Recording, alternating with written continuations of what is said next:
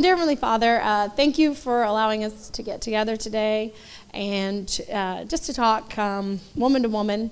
I just got done talking with the teenage girls, and gosh, I love teenage girls, and I love getting to talk about just what they can do to help make sure that they don't end up where a lot of us found ourselves in campus and first finding a relationship with God. But I'm so very grateful for every woman that's here, whether it's a college student that's young and it's their first time, or it's an old person like me who's been around forever. God, I know that you have something that you want every single one of us to take away from this weekend and to grow and change and become more faithful women for you, God.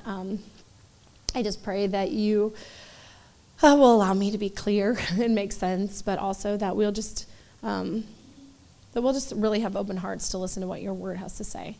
Thank you for everything done. In Jesus' name, amen. Okay, I do want to preface that I got a tooth pulled, and I'm having like major pain issues, and I got like an exposed bone, and it's been a nightmare. This is my first day not on narcotics, so my stomach is a little rumbly too. But so if you see me like slurping or drinking cold water or whatever, I'm okay. I'm not having any. But yeah, it does hurt a little bit to talk. So, like I said, I just got done talking. Thank you. All that money I had in there, I was really scared. Talking with teenage girls and about this subject of faithfulness and looking at Sarah's life, and man, it was so good. I'm a little emotional still, but it is really cool because now I'm talking to you all. The maturity level is so much different. We're in different places in our lives right now, and it was funny because I had to give the background story of Sarah. And, a lot with her infertility for all those years. With teenagers, I had to physically describe even how, like, babies were made and and I'm, like, sitting there, I'm like, the longing for a baby, which none of you have right now, and none of you should probably be concerned about. You're like, thank God, like, that's not an issue. But I do know that I am speaking to a very different group today, that a lot of you do identify with those deep desires of the family and deep desires for children. And some of you guys, even if you're younger college kids, you are getting more to that point in your life where I think Sarah's story probably does resonate with you a lot more. That longing to start a family and that longing to have what God promises. And so, we talked today, like I said, intro incredibly different, not having to go through the anatomy and the, and describing all of that. But I would probably venture to say that probably 3/4 of you, if not all of you, have probably someone in your life that you're close to that has struggled with infertility. Would you guys say that's fair? Raise a hand. Raise. Okay. So yeah, like I said, I think trying to describe that almost to like a 15, 16-year-old may be a little more difficult, but I think probably all of us in here can look at the story of Sarah and probably see it very differently. Having someone that you've seen, for me personally, I have a few people that are very close to me in my life that have struggled with this, and one of them is my sister. And I've watched, and I've cried, and I've prayed, and I've begged God, and I've watched her go through this. And so when I read the story of Sarah, I see it very, very differently, seeing it from the eyes, from a longing and a desire. That being said, though, one of the things I had them do was maybe right now that's not like a situation or a place that you're in right now. Honestly, for me, that's not my situation. I am one of those people that's like, I want to have a baby. Baby comes. Like, I want, so those things. But to be honest with you, I identify with Sarah's story in this being promised by God that you're going to be a mother of a great nation and you're going to have a baby, and waiting and it being the desire of your heart. And like I said, one of the things we talked about them is I would like for all of you, before we even get started, to think about what is that thing for me? What is that thing when I think about faithfulness? What is that thing that maybe tempts and rocks my faith? What is that longing deep down in my heart that I'm like, I want this, I want this, I want this. And I do think for all of us, it's probably something different. But it is really good for us, I think, to have in mind when we look at these things and when we ask ourselves these questions, to put that thing in perspective. If God makes a promise and it's not, how do I feel about this? What if this doesn't get answered the way I want it to? And to kind of really quickly, I was telling them that I really would encourage you guys, and I laugh sometimes because when I'll hear a preacher or someone who's speaking, you should really go back and read the whole story. I'm like, yeah, I know it well enough. But I really do encourage you all to go back and read the story of Sarah, because it is kind of long and it's lengthy, but so we can't get through it all, and I can only give a really short, probably ugly synopsis of it. But I do think it'd be really good, in our own quiet time and stuff, or your time alone or whatever, to go through and to read it and to really look at it with fresh eyes, and maybe look at her story and read it through maybe maybe that's not this, but if this, my thing, my longing, my desire, that thing that maybe really does rock my faith, if it's that, how can I see things, maybe and learn from Sarah's story in that. And one of the cool things about Sarah is that she can be an encouragement to us, because she was such a flawed woman. And many times I allow Satan to convince me that I can't be a truly faithful, noble woman of God, because I'm so far from perfect. Man, I struggle with perfectionism so much. And I know enough of you personally. I know enough about the female mind and psyche to know that perfectionism is one of those things that we deeply, deeply struggle with, and that Satan really does use that tool of saying, you won't ever be good enough for this. And so that's the very first thing I want to address is, man, you go back and you read Sarah's story. There's time. I read this phenomenal article about her, and it went back through a lot, and I'm actually going to quote it a couple of times because just the way they phrased things was perfect. But you go back and you read it, and there's times when she's straight up cringeworthy. Some of the things she does, you're like, oh my gosh, are you serious? That is not godly. That is not admirable. Who do you think you are? And then, again, put myself in that situation, and I'm like, yeah, probably would have done worse. Probably would have done a lot worse, to be honest with you. And so, I look at this, and I look at the story of Sarah, and her name originally, Sarai, it means my princess. She's beautiful. It says on account after account after account how beautiful she is. And everywhere this woman goes, high, affluent men want her. I was, like I said, did some research. At 65 years old, at 65, she was still going places, and her husband's like, say you're my sister, because when we go there, they gonna want you. And I'm like, goals.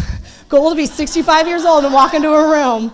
And, my husband be like, no, everybody here is going to want you, so just chill, okay? And I'm hoping that looking like I'm 15 at almost 40 is going to get me there. But, it's one of those things where she grew up and, in the beginning was a part of, just lived in a community, lived at home. They were in one place. And at one point in time after being married, God comes to her husband and is like, get up, pack up, move, go. And one of the things I was reading and researching is it's really easy to think of her as a nomad her whole life, but that's not how things started off for her. She was a princess. She was, names mean something, names mean things, and whatever, especially in the Old Testament, is that this wasn't the life she probably would have chosen for herself. To go out and let's just wander, let's go here and there. And, my husband says, pack up and move. And let's just pack up and where are we going? I don't know. Okay, cool. No, I want an ETA. I want the directions printed out. I want to know exactly what's going on. The control freak in me would have been like, no, that's not happening.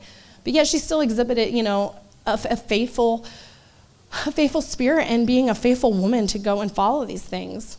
And then on top of it, in a time, in a place where, man, children, legacy meant everything. Even here and now, we understand and grasp that desire for family and to have something and to make something better and to pass things on. But then back then, it was all that mattered. It was like the height of height. Who's the mom and who has more baby? I mean, women were having competitions with each other, who can pop out the most kids and whatever. And it was just one of those things where it wasn't just oh, this is what I want, this is what I would like. But God comes to her husband and says, I'm going to make you a father of a great nation and you're going to have a baby. And then just year after year after year after year, it's no, no, no, no, no. The answer is just, it's not happening, it's not happening, it's not happening. And she continues to go on and go on. And then at 90 years old, she finally hears with her own words, which I didn't even realize until I went back through and read it a little more closely, that all that time she'd been trusting in a promise that her husband had been given that she hadn't even heard with her own ears. At 90 years old, she hears an angel be like, I'll come back here next year and I'll see you with your baby. And she's like, pfft. And he's like, why are you laughing? She's like, I wasn't laughing. I wasn't laughing. But she, and she lies. But at 90 years old, I'm like, okay, I look at it, I'm like, okay. Like, she was told she was going to have a baby. But, oh, my gosh, 90 years of thinking something's going to happen and being told no. So when we look at today, things we're going to look at is we're going to look at 3 things that distract us, that distracted her from living a life of faith. And then we're going to look at a few things that can help ensure that we're living a life of faith. And the very first thing that I think I look at Sarah's life and I look at my own life, and it's doubting God is actually going to do what he says. One of the things that me and the teenagers talked a lot about is most of you guys doubt what God's promises because you don't have a flipping clue what they are. You're not in your word. You're not reading. You're not meditating on the things that God promises. You don't know what they are. So therefore, when you hear someone say, be faithful to God, do the right thing, you're like, okay, and we doubt it. You look at Sarah's life and she's like, is this really going to happen?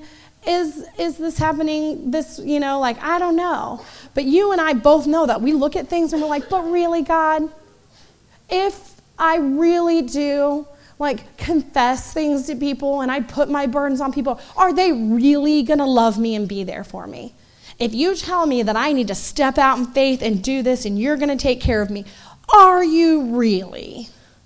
I know you say that that I need to make sure that I am pure and that I live to get my security in you and that you're going to bless my life, but are you really? And we all do it, right? You know you do. We all have. I would say that's that doubt that Satan puts into our hearts and our minds is one of his greatest tools to get that little grasp on us that gets us doing that downward spiral. He said we can look at someone's life that we respect. We see that they do the things that God say. We know they're faithful to God. They come right out and say, I know it's hard, but you do, I'm this and that and blah, blah, blah, and their life's not perfect and everything's not great. But you look at it and you're like, that's what I want. But still we say, but is it really the way that it's going to work for me?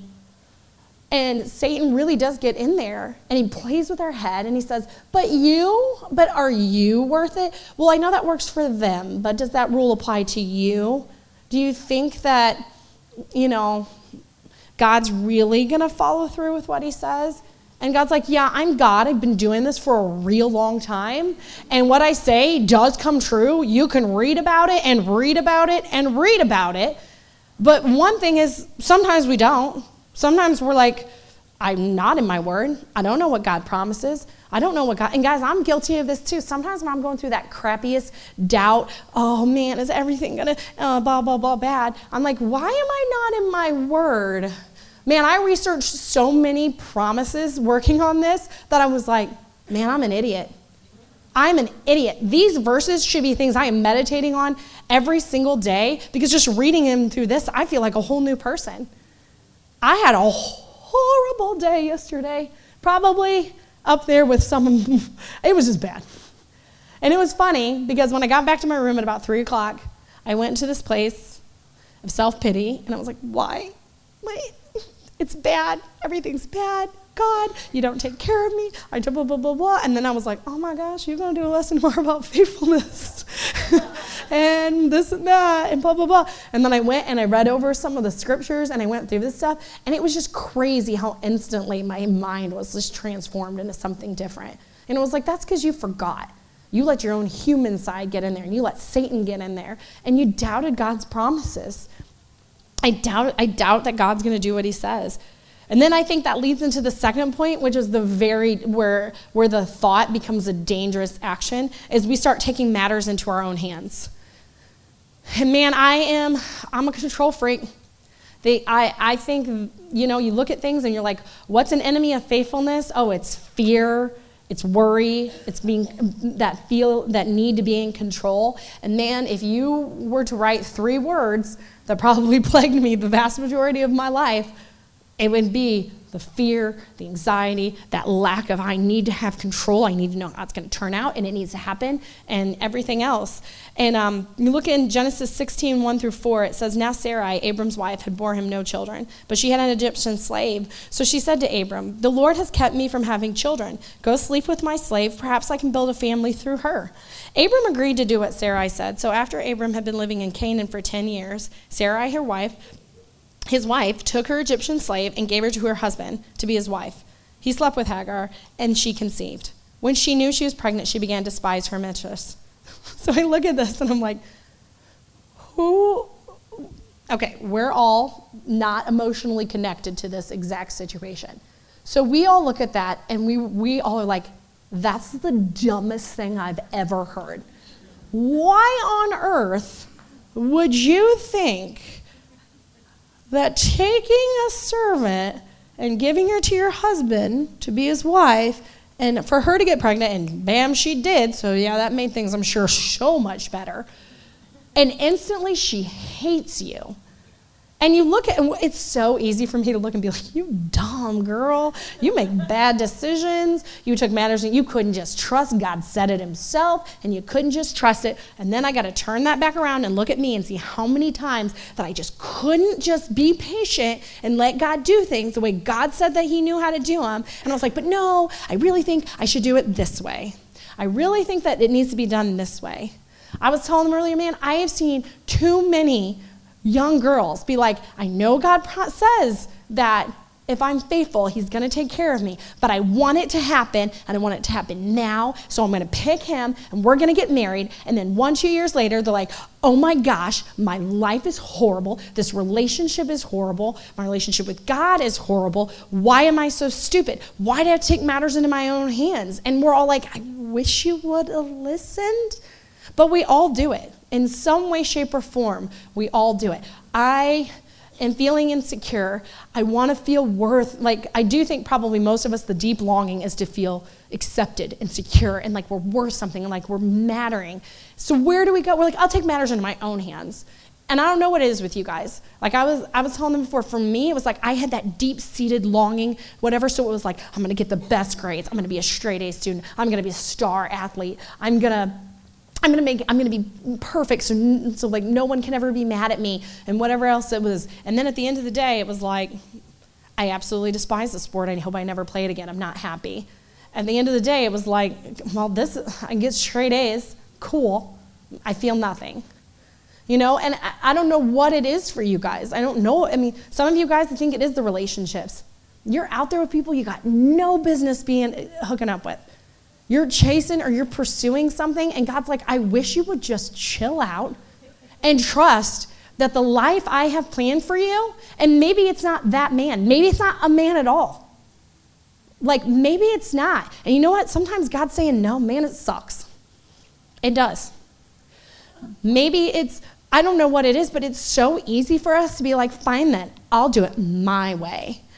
And my favorite quote from Clint's lesson yesterday was, he was like, none of you guys are going to be like, this is what the Bible says and this is what God says. But then God's like, oh my gosh, you know what? That's a great argument. I haven't thought of that before. I'll change my mind. And I was like, that was my favorite part of the whole thing, because that's me. I'm like, but what about this? Or you don't know this? Or maybe if it's done this way. And God's like, no, I know what's best. Shut up. You are dumb. Like, you are all... And it was funny because I asked the teenagers, I'm like, how many of you guys have the person outside that's saying, don't do it God's way, do it this way, and they're pushing and pushing and pursuing you, and they're not a hot, miserable mess? And they were all like, yeah, we don't know anybody that's not a hot, miserable mess that's trying to pull us away and do things the opposite way of God's. I'm like, but yet you keep doing it that way because you think it's going to change, because being faithful and trusting that God knows better and that God's timing's better is so hard for us. So we're like, I'm going to take matters into my own hands. I'm going to do it my way. And then, actually, I'm going to read, like I said, a little synopsis from the article I found. It says, But as she considered her circumstances, Sarah concluded that a kind of surrogate parenting was the only possible solution to her predicament. If God's promise to Abraham were to ever be fulfilled, Abraham had to father children by some means. Sarah thus took it upon herself to try to engineer a fulfillment of a divine promise to Abraham. She unwittingly stepped into the role of God. And I think that's a harsh reality that we need to be really clear with ourselves. It's easy to joke around about being a control freak. I do it all the time. Like, I'm a control freak. Oh, a lot of guys it's almost sickening to me how much now being like, I have Christmas anxiety, now I have Easter anxiety, now I'm worried about this or whatever, that it's like joke and it's funny and it's, I literally just back there was like, Aldi's makes me anxious. Like, I can't go through Aldi's. It gives me anxiety. But, we look at those things, and the reason why we feel that way is because we are putting ourselves in the position of God. I am saying, like Sarah, was like, well, I like the way he says it. She decided that the fulfillment of a divine promise needed to happen through her great idea, which was a horrible idea. But I'd say probably 90% of us look back on some of the times we took things into our own hands, and if we were really honest with ourselves, would say, that was a dumb idea.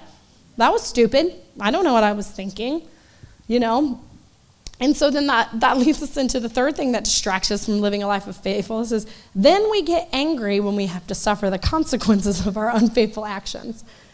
You go through and you read, it says, he slept with her, he conceived, she knew she was pregnant, she began to despise the mistress. Then Sarai said to Abram, you are responsible for the wrong I am suffering. I put my slave in your arms, and now that she knows she's pregnant, she despises me. May the Lord judge between you and me. And then he says, your slave is in your hands. Do with her whatever you think best. Then Sarai mistreated Hagar, and she fled from her. And then for pretty much the rest of their relationship, it's heartache and turmoil and anger, and it's a horrible situation. But you like her response is like, but you. And it was funny, like I said, talking to teenagers, I'm like, oh my gosh, we could sit here and talk to her blue in the face. Don't do it. Do this, don't make the same mistakes as me. Then you guys are going to turn right out and do it, and then you're going to come back and be like, screw this church thing and you guys, look at how miserable, I'm a mess. And we're like, yeah, because you did everything that God and everybody else told you not to do. But it's so easy for me to be so angry at God for not giving me what I want or for not doing something this way. Or I'm like, now I have to suffer this consequence of my really bad mistake from not listening to you, but I'm pretty pissed at you still. I'm pretty mad. I'm mad at you, and I'm mad at you. Like, you should have stopped me from doing this. I'm like, well, I tried, and you didn't listen. But you look at this, and it's truly heartbreaking what comes about from her trying to take matters into her own hands and thinking that she knew better. So I look at those things, and I see them, and I can acknowledge that I am a flawed woman, that probably more times than not, I don't choose faithfulness in my everyday life. No, I say over my complete span of my walk with God, I do believe that I am faithful to him. I'm not going anywhere. Like, this is the life that I've chosen, and no matter what God says, I might be like Sarah at times and grit my teeth and kick and scream. And I think as I've grown and I've matured in my relationship with God, I've learned a lot more to be like, put up a play file. You're right. I'm too tired to even argue. You know what's best. But I remember, especially back in the day, digging my heels into the ground and being like, my way's best. No, it's got to be done this way. It's got to be done the way that because me and my infinite wisdom and my so many years on this earth know better than you do, And so I look at those things, and it is easy to get discouraged. Like, even looking at those, I'm like, I don't want you guys to look and be like, oh, it's all horrible. Because you look at Sarah, and she, like I said, she did some super boneheaded things. And she did some things that sometimes I look back and I'm like, man, that was just downright rebellious and everything else. But yet she's still named as a faithful woman of God. And so I find that to be encouraging to us, that if we continue to fight and we continue to battle and we continue to bounce back, there are some things that we can do that really can help us grow in our faith and to live a life and leave a legacy of faithfulness. And the very first thing is I can accept that it's not always going to go my way. And to go along with that, it also means it's not always going to be easy, and it's not always going to happen the way I think it should. So our youth group got the shirts. It'd be like that sometimes. I have 2 teenagers. I have a 17-year-old daughter. Literally everything we say to each other. Like, yeah. And I'm like, it's funny because I'm from like I'm older. Like, that's the way the cookie crumbles. Like, that's the way things happen. And I want to be clear. There are definitely things in our lives that we 100% need to address. I'm saying before, there are things in my life that I look at that I would say like impede my faithfulness, that really cause me to struggle. And one of them is my relationship with my dad. To grow up in a family and to think things are one way, and then to have him leave and start a new family. And I look sometimes, I'm like, no, you should be a grandpa to my kids right now. You should be my daddy. You should be helping me do these things. And things shouldn't be this way, and it's not supposed to be this way. And I'm not going to lie, like, I have to take those times where I grieve those things, and I acknowledge them. And I 100% believe that we need to step up and say, this is what happened, and it wasn't supposed to be this way. This isn't the way God intended it. This is a true hurt in my life. This is something that deeply, deeply wounded me, and I want so badly to be different. And we need to acknowledge those things, and we need to deal with them, and we need to grieve them. And something that it's like been my theme of last year, like I said, working on teenagers, teaching them, grieve a loss of an expectation. It took me like 30 years to learn that I need to grieve the loss, an expectation. That maybe the thing I'm the most upset about is that this was my expectation and it didn't happen. And I can't understand why I'm angry, and I can't understand why I'm doing the things I'm doing until I finally got a grasp on that. Obviously, not like perfected it, but I'm getting a grasp on it.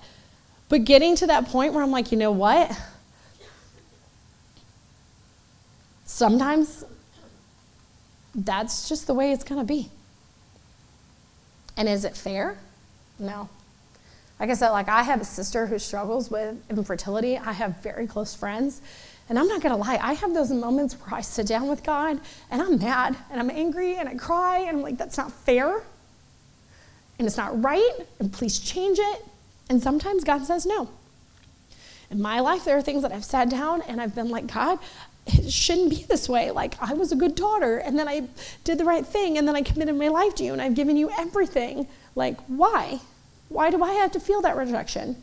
There are people that I've poured my heart out to, and I've loved, and I've cared for, and I've prayed, and I've fasted, and they've said, no, I don't want that. And it's really hard, but sometimes I have to come to this place where I accept that things are not always going to be the way that they should be. But that doesn't mean that God's not faithful. It doesn't mean that God's not good. It doesn't mean that God doesn't have my best interest at heart. It doesn't even mean that God's not working behind the scenes to make what I want happen. It's just not happening the way I want it to happen. If I'm going to sit up here and I'm going to write it out and I'm going to draw it out, yeah, and then this happens, and then I like math. You know why I like math? Because no matter where you go, 2 + 2 always equals 4. And I hated when I'd go to a class, and with one teacher, I was a great writer, and she thought all my ideas were awesome. And then I went to another class, and she was like, you're a so-so writer, but your ideas are very flawed. But when I went to math, a derivative was a derivative. And it didn't matter what anybody said, that's the way it was. And you know why I like that? Because I want things to be the way they're supposed to be. You know, and I have other people in my family, we'll argue politics all day long, and we'll do this and we'll do that, but I'm like, no, it needs to be this, cold hard facts, it needs to be, you know, and the reason I do that is because I want everything to be safe and secure and the right and the way it is. And it's not fair is probably the thing that runs through my head the most throughout the day. But God never promised me things were going to be fair. He didn't say, Hannah, commit your life over to me, surrender yourself, pick up your cross, and everything will be fair from here on out. That's what I understood it to be when I became a Christian. But it's like, no, it's not. The people who you think should be the best parents and should get pregnant right away, well, that's not always the way it's going to work. And I told this story about my sister. Man, I've watched my sister struggle and struggle and struggle with miscarriages, with infertility. I have watched the shots and the infertility medicine just drive her crazy. And I've watched women take their temperature every single day and pee on the ovulation sticks and have the tears when that period comes and there's no baby. And I've watched my sister go through that. And man, it's really hard, especially when you're somebody who does get pregnant really easily, to have your little sister go through that. But when I asked her in that teen class, I'm like, why? Why do you think that God put this? And she's like, because I needed to feel empathy. She was literally, and I'm not joking when I say this, you know how like you see little kids and sometimes you're like, are those kids evil? Are they? I don't know if I believe in demon possession, like some kids just being born evil, but they were, I told a story about when at 4 years old, I was babysitting her, because back in the day you could leave an 11-year-old and a 4-year-old together. And I was actually really mature. I think it was in middle school even at 11. And my sister went and cut all her hair off. And like I said before, man, you could not have found a better, more well-behaved child than I was. I was telling them, I think I got spanked once growing up because it took one time, and then I was like, well, never disobey you again. My sister got regularly sent over to family members' house to spend the night because she was a handful. But it was about 7 hours of my parents in the bathroom with her, trying to trick her, trying to whatever. And my dad finally came out and he's like, Hannah, I know you didn't do this because you would never do this, but man, I believe her because she's such a good liar. She's so good. Like every time we try to trip her up, she's got an answer and she knows what to do and she's crying and, whatever. And then I think 11 o'clock that night, she came out and she's like, I did it. And I was like, why are you the way you are? And that was just her as a very little kid. And then she went through the years of hardcore drug abuse. She went through the years of experimenting sexually in any way, shape, or form. She went through years of so massive rebellion against God that I literally would cry myself to sleep every night praying for her. I would pray that she would go to jail. I would pray that something horrible would happen to her that would wake her up. She would come to my house and pretend like she wanted to see me, and then she'd steal my ID and all my stuff. She stole checks from my mom. She had a friend that won $10,000 or something on a radio contest thing, and she basically convinced that girl to go and blow all that money 1 or 2 nights on cocaine. And she was like, I found out that I'd slept with my best friend's boyfriend one time when I was so high, and I ruined that friendship and everything else. And I'm not kidding when I say, guys, she was the most selfish, mean, horrible person growing up. And now I look at her, and there's probably not a single person, if she knows you, if you struggle with infertility, she has diabetes, she has PCOS, she's got a lot of health issues, you struggle with anything like that, I promise you, she's at your house, she's got a gift basket, she's got a gift certificate to your favorite restaurant, she's gonna call and check up on you probably every day she probably has Courtney's period, on her, it really does. She'll send me a call and be like, Courtney's supposed to start in 2 days. Let's go, let's fast, let's pray. Don't you forget to call her. And she'll say that, she'll be like, I needed to go through all of that because God knew that I needed to be broken and I needed to be empathetic and I needed to hurt. And somebody and everybody who's going through this needed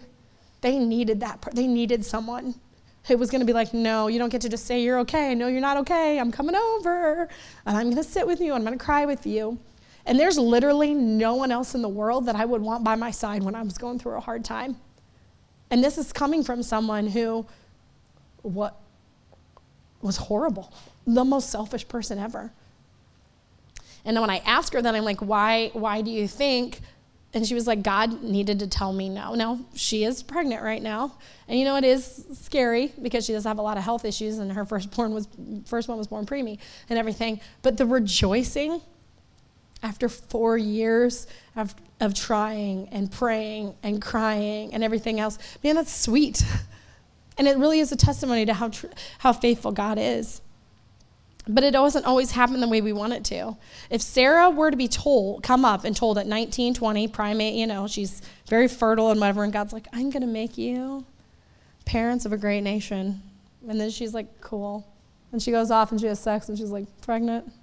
We're all like, that's how it works. Good for you. But when we sit there, and it's one of the most phenomenal stories in the Bible that a 90-year-old woman, that the Bible comes right out and says she laughs because she's like, don't you know I'm worn out and I'm old and that stuff ain't working that way anymore. And then she becomes pregnant and that is God's story. There's nobody else you can point to for that. And it's poetic and it's beautiful. And sometimes we have to look at things and be like, not to be like hokey pokey, but where's the poetry in my story? If everything happened exactly the way I wanted to, exactly when I say it should happen, we're all spoiled brats, right? We have no need for God. We have no need for grace. That's not faith. If I have children, I give them whatever they want as soon as they want it, and they never have to work for anything, and everything's always peachy green in their life, oh my gosh, they would be monsters. Like, it would be horrible. But instead, sometimes I just need to accept that things are not always going to be easy. They're not always going to go my way. And if you're married or you have a family or whatever else, how many of you guys would say it all happened exactly the way I dreamt of it at 10 years old when I wrote it out in my diary?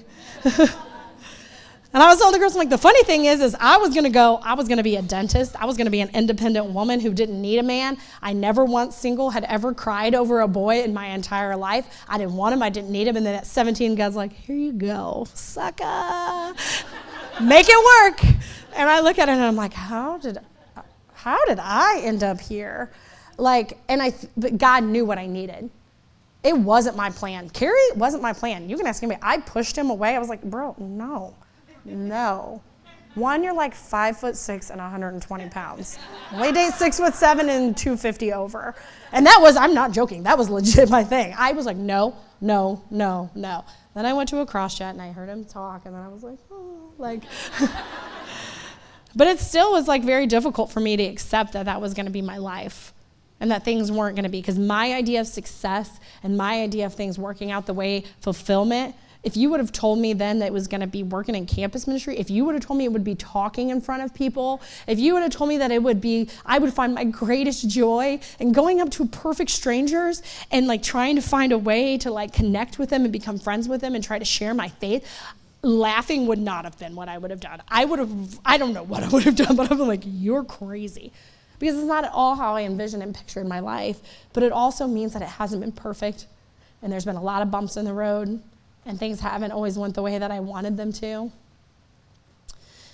And so the second thing that I can do is I can just trust God's rules, his word, and his promises. And one thing I want to do, and I know that this is going to be super fast, and try to write them down as fast as you can, but I went through and I just looked at some of the verses of God's promises, and I'm going to read through them super, super fast because we don't have a super long time. But Isaiah 40:29 says, he gives strength to the weary, increases the power of the weak. Isaiah 40:31, but those who hope in the Lord will renew their strength. They will soar on wings like eagles. They will run and not grow weary. They will walk and not be faint. Isaiah 41:10, so do not fear, for I am with you. Do not be dismayed, for I am your God. I will strengthen you. I will help you. I will uphold you with my righteous hand. James 1:5, if any of you lacks wisdom, you should ask God, who gives generously to all without finding fault, and it will be given to you. James 4:7, submit yourselves then to God. Resist the devil, and he will flee from you. 1 John 1:9, if we confess our sins, he is faithful and just and will forgive us of our sins and purify us from all unrighteousness. Philippians 4:19, and my God will meet all your needs according to the riches of glory in Christ Jesus. Psalms 18:3, I called to the Lord who is worthy of praise, and I have been saved from my enemies. Philippians 4:6-7, do not be anxious about anything, but in every situation, by prayer and petition with thanksgiving, present your requests to God, and the peace of God, which transcends all understanding, will guard your hearts and your minds in Christ Jesus. Proverbs 3:5-6, trust in the Lord with all your heart and lean not on your understanding. In all your ways submit to him, and he will make your path straight. Guys, there's something in there for every single one of us. Maybe you're like, I have a hard time being faithful because I feel like I'm always being tempted and I feel like there's always something there that's dragging me away. The Bible says, flee from temptation, to run away, resist temptation, and Satan will flee from you. It's in there, and I know it's hard to believe. You look at some of these things, and some of the biggest things with me is do not be anxious. God tells me, don't be anxious. It's not funny. It's not a joke. It's not like, God tells me, don't be anxious, don't be fearful, don't be worrisome. Trust me, I have a peace that passes all understanding. Now, does that what our society tells us? Absolutely not. Oh, you're all anxious, you're all worried. One of my favorite things that my daughter says to me is, being in high school right now, in my generation, they push and push and push that we all have disorders. We all have this disorder. We all have anxiety. She was like, you know what? No, we all have teenager problems. You have that problem. Guess what? I also have that problem because we are teenagers and we're all like, we all have this. We all are you don't have anxiety. It's finals week. You didn't study. You're not as smart as me. It's one of those things where she's like, man, if I could just get some of these girls that are constantly going back into the world, or they're constantly going back into like, oh, I gotta be all doped up, or I gotta be in like this. And she's like, if I could just get them to grasp that honestly, they're really not that much different than what we're all going through right now. And it's hard, but God's going to take care of us. And it's not the end of the world if this doesn't happen or that doesn't happen, or if you feel a little, guess what? Everybody feels a little when they go into like a busy place or whatever. And I'm not saying that some of us don't react differently than others. I think we do, but I am telling you, as someone who straight up would have had a panic, and you want to talk about, I'm not even joking, guys. They tried to video record me one time, and I literally was in the bathroom shaking I'm humiliated. I think back on that situation, and I want to vomit. I'm so embarrassed by the way I acted. But it was 100% real to me at that time until my husband grabbed me by the arm and was like, get a grip, trust God, be secure, do what he says, and let him prove to you that he's got you. And I look back on it now, and I laugh. I laugh at that person. In shame, and very much so disgust at her, because I'm like, what was wrong with you? Why? But you know what? It's because I didn't trust God. There was verse after verse after verse in here. Trust God. God will meet your needs. There are a ton of you guys in here that God's not going to meet my needs. God's not going to meet my needs. There are probably some of you who are freaking about how am I going to pay for this? Or how am I going to take care of it? I can't take off work. I can't go do this. I have to make this a priority. And time after time after time, I am telling you, if you are faithful to God, he will take care of you. Well, something I tell all my girls is none of you are going homeless. There's always a couch for you to sleep on. There's always going to be food in my pantry for you. Everybody here is going to take care of you.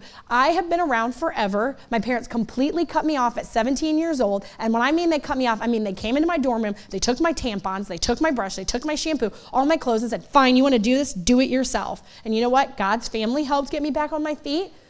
And honestly, I learned a heck of a lot from that because I was a spoiled little rich girl, and I learned how to work hard, and I learned how to do things that I never thought I could do.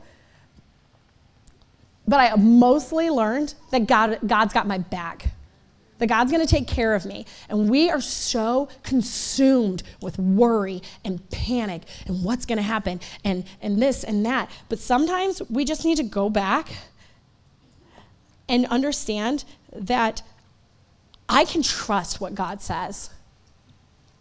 I look at the people who I respect the most, who are faithful and whose lives have turned out the way that I would love my life to turn out, and they will, again and again, they will tell you this. You have to trust what God has to say. You don't take matters into your own hands. Don't think that you know better. Don't think that Joe Blow Schmo down the street knows better, because he probably doesn't. And there are counselors that you need to go to that are good, godly women or men that will tell you the right thing to do. But I am telling you, my husband was in a counseling department at a college, and you guys, I would not listen to about anything those people say. Their lives are so messed up.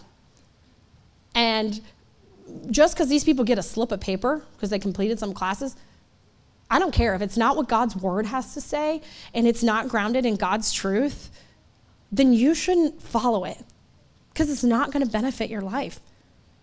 And I'm telling you this as someone who went through therapy and my parents, oh my gosh, my parents were like, you guys are struggling with this, take this, go here, go here. And you know what? It never helped any of us.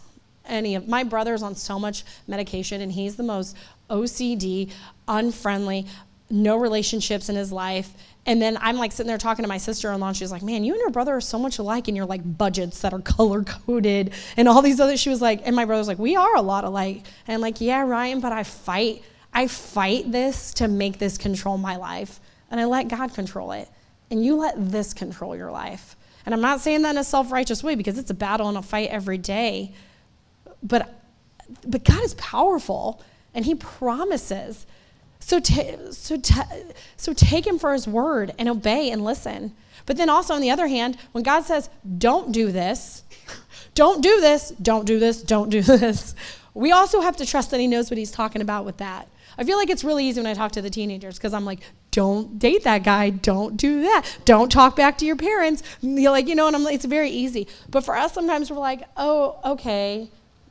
But there's a lot of times when we know God says, don't do that. And we do it anyway. And then I'm not trusting that God knows better than I do. One of the biggest things that I think has helped me in the past year, I don't even remember where I read it at or where I got it from, but like I said, I've been reading a lot about it's not right, it's not fair, like trying to really get a grasp on that. Because I have a 17-year-old daughter, and oh my gosh, everything should go exactly the way that she says it should. And I'm like, no, that isn't, no. I want you to get that out of your head now because you're going to lifelong disappointment if you think that A plus B always equals C. And so we were like reading a book together, Lisa TerKeurst, I don't know how to say her name, like it's not supposed to be that way. It's really, really good. It really points me to a lot of things. But something I read that really woke me up was, instead of me asking, why me, I can ask myself when something happens, what can I learn, grow from, or how can I use this to help others? It really has transformed my way of thinking. Like I said, even last night when I'm like, why me? Why am I up till 3 a.m. dealing with this? Why this situation? Why blah, blah, blah? And it really did help to take a step back and be like, all right, God, what are you trying to teach me? How are you trying to stretch me? What are you trying to help me grow? Who else maybe needs encouragement and they can learn from me going through this experience? One of the hardest things to do is to help people if your life is 100% perfect, right? I've asked this question. I did a laser treat lesson at our church last year, and I was like, so how many of you guys look at someone whose life is always perfect, always things go their way, they never have any problem, and you're like, that's who I want to go to. No. The people we look at is like, that girl, she battled. That girl hasn't always had things her way. That girl's had to fight and whatever else. That, I admire her. I want her in my corner, And to look at that, and it really does help if we look at things and we're like, one of the ways I can remain faithful and not lose my hope in God when bad things come my way is being like, maybe God's not doing this to hurt me. He's not, but thinking that, or allowing this to happen because of this or that, but maybe God's trying to help me. I was literally told a story, and I haven't gotten permission, so I'm not going to use any names, but I was told a story this weekend about a girl a woman I really care about that has been really struggling with having a baby. Struggling. Had a couple miscarriages. Doesn't make sense. Why can't I get pregnant? She has 2 older kids. And then she went to a doctor and she found out that her C-section had been sewn up incorrectly. And you know how you have to sew up uterine wall, sew up another one. There was almost no lining to her uterus. And the doctor's like, you would have got pregnant, you would have both died. You both would have hemorrhaged and died. And then she's stepping away from that and she's like, oh my gosh. Literally, he was saving my life by not allowing, and there were other extenuating circumstances. I think she stepped back and was like, maybe this isn't the right time. Maybe I can work on this. Maybe I have to focus something else on this. And it was funny because once she kind of had gotten that in her head that maybe God's trying to use me, maybe God's trying to teach me something else, she goes to the doctor and he's like, we got to fix this because this is no bueno if you were to get pregnant. And I wonder how many times in our life God's like, I'm saying no to save your life. And we just can't see it. It's really, really hard for us to be like, okay, but asking myself through it, instead of sitting there and throwing a pity party, instead of being angry, walking away from God, instead of just sitting back and doing nothing and being like, till you do something for me, I ain't doing nothing for you. Be like, okay, God, what do you need from me? How can you use me? Like I said about Courtney earlier, it's been phenomenal this year. Be like, God's not giving me what I want right now. He didn't. It's not been easy. I'm going to pour everything I have into this campus ministry. I'm going to love and love and love. And there are probably a handful of you girls here that 100% would not be here if you would say, if she hadn't been able to give me what I needed at the time. And probably it was a lot. And honestly, she probably wouldn't have been able to give it to you if she would have had a newborn baby at home. I'm just going to be real with you. When you get a newborn baby at home, you're stretched really thin. Do I think she's still going to do the right thing? Absolutely. I think she's still going to give her heart. But some of you guys needed a lot from her at that time that she may not, and I know she wouldn't trade that. She wouldn't trade you guys being here and your lives being changed and seeing your relationship with God and everything else for her to get what she wanted when she wanted it. And the third thing I can do is I can accept God's grace when I mess up. I can repent, and I can always keep fighting. Although she wasn't perfect and she had her moments of anger, she mistreated people, there was heartache, she kept going on. I couldn't imagine half of the time waiting 45 years of being told no. I probably would have been like, give me what I want or I'm out. But 90 years of it and still hanging in there. And I know some of you guys are hanging on by a thread. I know you are. Keep hanging on. Because, like I said, talk to teenagers all day, every day, because they're always at my house. And one of the biggest things I keep telling them is, you got to hang on, hold on, because it's going to get better. You can't see it right now, but if you keep doing what God says, you're going to come out on the other side. Some of you guys, I know, you're like, I don't think I can hold on any longer. I beg you, I plead you, hold on. Keep fighting. Keep searching God's word for promises. Don't give up. Don't look to take matters into your own hands, but trust that God's got you. Some of you guys that are like, I'm faithful, I ain't going nowhere. You'll see me every year, but you're not really stepping out in faith. You're not really doing what God asks you to do. You're letting that worry and that fear and that unknown or the control or the comfortable, whatever it might be, you're letting that hold you back from truly being a woman of faith and to pass on a legacy behind you. Some of you guys, you are fighting and you are being faithful and you're doing what you need to do and you're really striving to listen and do what God says.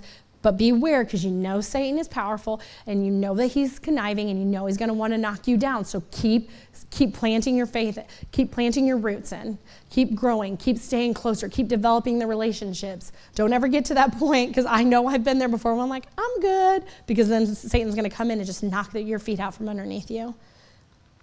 But also remember that no matter what you've done or where you've been, maybe you're here this weekend and you're like, I've done nothing. I haven't been what I needed to be. I haven't done this, or I've had this involved in my life, or whatever else. That you can repent. You can change. And from this point out, you really can be that faithful woman. If anything, I read that and I'm like, man, that's really encouraging to me, because I really do beat the crap out of myself when I mess up. And I look around a lot and I really do believe Satan's lies. And he said, who's going to want to listen to you? Who's going to want to follow you? All the time Satan's like, you know what? Everybody's probably getting really sick and tired of you. You're kind of annoying. You're really not that cool. You should probably back off now and put up walls and just stop things before people reject you or they find out whatever. And I have to every single day be like, that's bullcrap. I am annoying. You're right. And they probably do get bothered by me. But we allow each other that grace and that mercy, and we love each other, and the people here love me and I love them, and we want what's best for them. And then just kind of lastly, to finish up, sometimes we can be so focused on that promise that I'm not getting that we forget the blessings and the way that God's paving for us. And I was telling them, Hunger Games is my favorite book series. I'm a huge reader. My daughter's a huge reader, and I've read them all. And I was telling them, I'll fight you if you try to say that it's not the best book series, because I love it.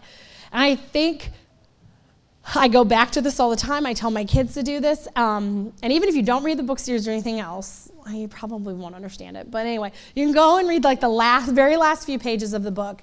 And most of you guys have probably even seen the movies. So Katniss, she suffered imaginable loss. Her sister, I hope I didn't, no, it's been out long enough. Okay, her sister, people that are really close to her, she's fought wars, she's been used. She's, at the end, she's playing with her children, and they're playing on a field that they have no idea is grown up over the bones and the decay of her town that was bombed during this war. And she says, whenever the sorrow and everything else starts to overwhelm me, I like to play a little game where I sit back and I name all of the good things. And I don't know why, for some reason, as soon as I read it, I just bawled uncontrollably. It was the end of the series. But that's something I probably read, 10 years ago maybe. But that's something that's always stuck with me. When I'm sitting there and I'm like everything and I'm crying or whatever, I'm like your screw up or whatever, I go back to that, naming off the things that God's blessed me with, naming off the way that God's used me even though I probably didn't deserve it. Naming off these things. So I'm going to leave you guys with the challenge that I left them. I don't care if you didn't take a single note. I don't care if anything else. What I would really encourage you guys to do in your booklet or in your phone or whatever is to get it out and it's just to name off the ways that God has blessed you. And I mean specific. Okay, so I did this with my daughter the other day. She's crying. High school's hard. Life is this. And I'm like, name off 3 things that are good in your life. And she was like, have a good church and I have a good family. And I was like, oh, okay, thank you for it's Wheel of Fortune. Okay, we did the RSTVs. Okay, you got those out of the way. Now, what? And I said, no, specifically. We're very intense people, so I'm like, specifically, name specifically. Name the good things. Like, I want names. I want the people in your life. I want the things you've been blessed with and, whatever else. And I do think it's really good for us to do it because a lot of times we forget those things, and that ingratitude allows us to be unfaithful. And it blinds. We get blinded so easily by our screw-ups or our mess-ups. But even in your list, not just name off the people God's blessed you with. Name off the people that's lives are different because you decided to make a decision to do the right thing. Name off maybe I got a job that honestly I wasn't qualified for, but it takes care of me. Like I have friends that literally say that. I don't know how I got this job. I'm totally not qualified. But yet here I am, and I'm making, and I'm taking care of stuff. It could be something as simple as there are times when I have to be like, I have a roof. I got to a point where I was like, you have a roof over your head. Your belly is never empty. You have, it's my son. You have, and then I even name their names. I'm like, oh my gosh, most people can't say they have 3 or 4 good friends. I literally have 50 people I could call at the drop of a hat that I know would be there for me and love me and, whatever else. And when you sit there and you look at those things, even specifically, like I'm an outgoing personality or I'm sensitive and I'm tender and I care. Like, guys, write those things down. See the things. Look at the way, how has God blessed me? God allowed me to go to SIUE. He gave me a full ride, even though I only got a 26 on my ACT. I'm dealing with a daughter who got a 34, and I'm still like, now he wants to FaceTime me. And I'm still bad. I'm like, you're going to give a full ride to a 34? And I look back, I'm like, how the heck did I get a full ride to college? But I'm like, because God wanted me there. Because I had other options, and there were other places I wanted to go, and I almost played softball somewhere else. And then SIUE is like, you want to come here for free? And we mean for free. And I won the scholarship I should have, and I got all this. I didn't have to work or whatever. And then my very first day on campus, who do I run into? And I'm like, oh my gosh, that's why. I didn't deserve that. I did work hard and whatever else, but I didn't deserve that. And I haven't deserved a lot of the things God's given me. And honestly, there's a lot of you here too that you probably could look back if you were really honest and be like, I don't deserve that grace. I don't deserve that person still loving me. I don't deserve this or that. But we have to learn to forgive ourselves, let go of some of that stuff, forgive some of the people in this room, show each other grace, realize you're on the same team. Don't let those things impede you from having a faithful, strong relationship with God. I'm going to pray. Dear Heavenly Father, thank you for allowing us to have this time together.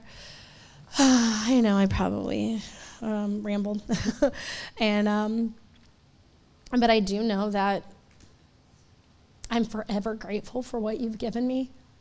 I know I don't deserve I know I don't deserve a relationship with you. I know I don't deserve the family I have. I don't deserve the friendships and the church and the purpose and just the weird sense of security that I feel like I have, even though I feel like it's kind of undeserving. But I know it's because of you. And I know that every single woman in here you want to use, you want to raise them up, you want to give them the desires of their heart, even if it doesn't look the way we think that it should, God. And I just pray that we'll understand that you know better and we'll accept it. And we'll continue to praise you in the good times and the bad. And that we'll be there for each other when the answer is no. And I pray that you make everything fair. No, I'm just kidding. Thank you for all you do in Jesus' name, amen. I do pray that.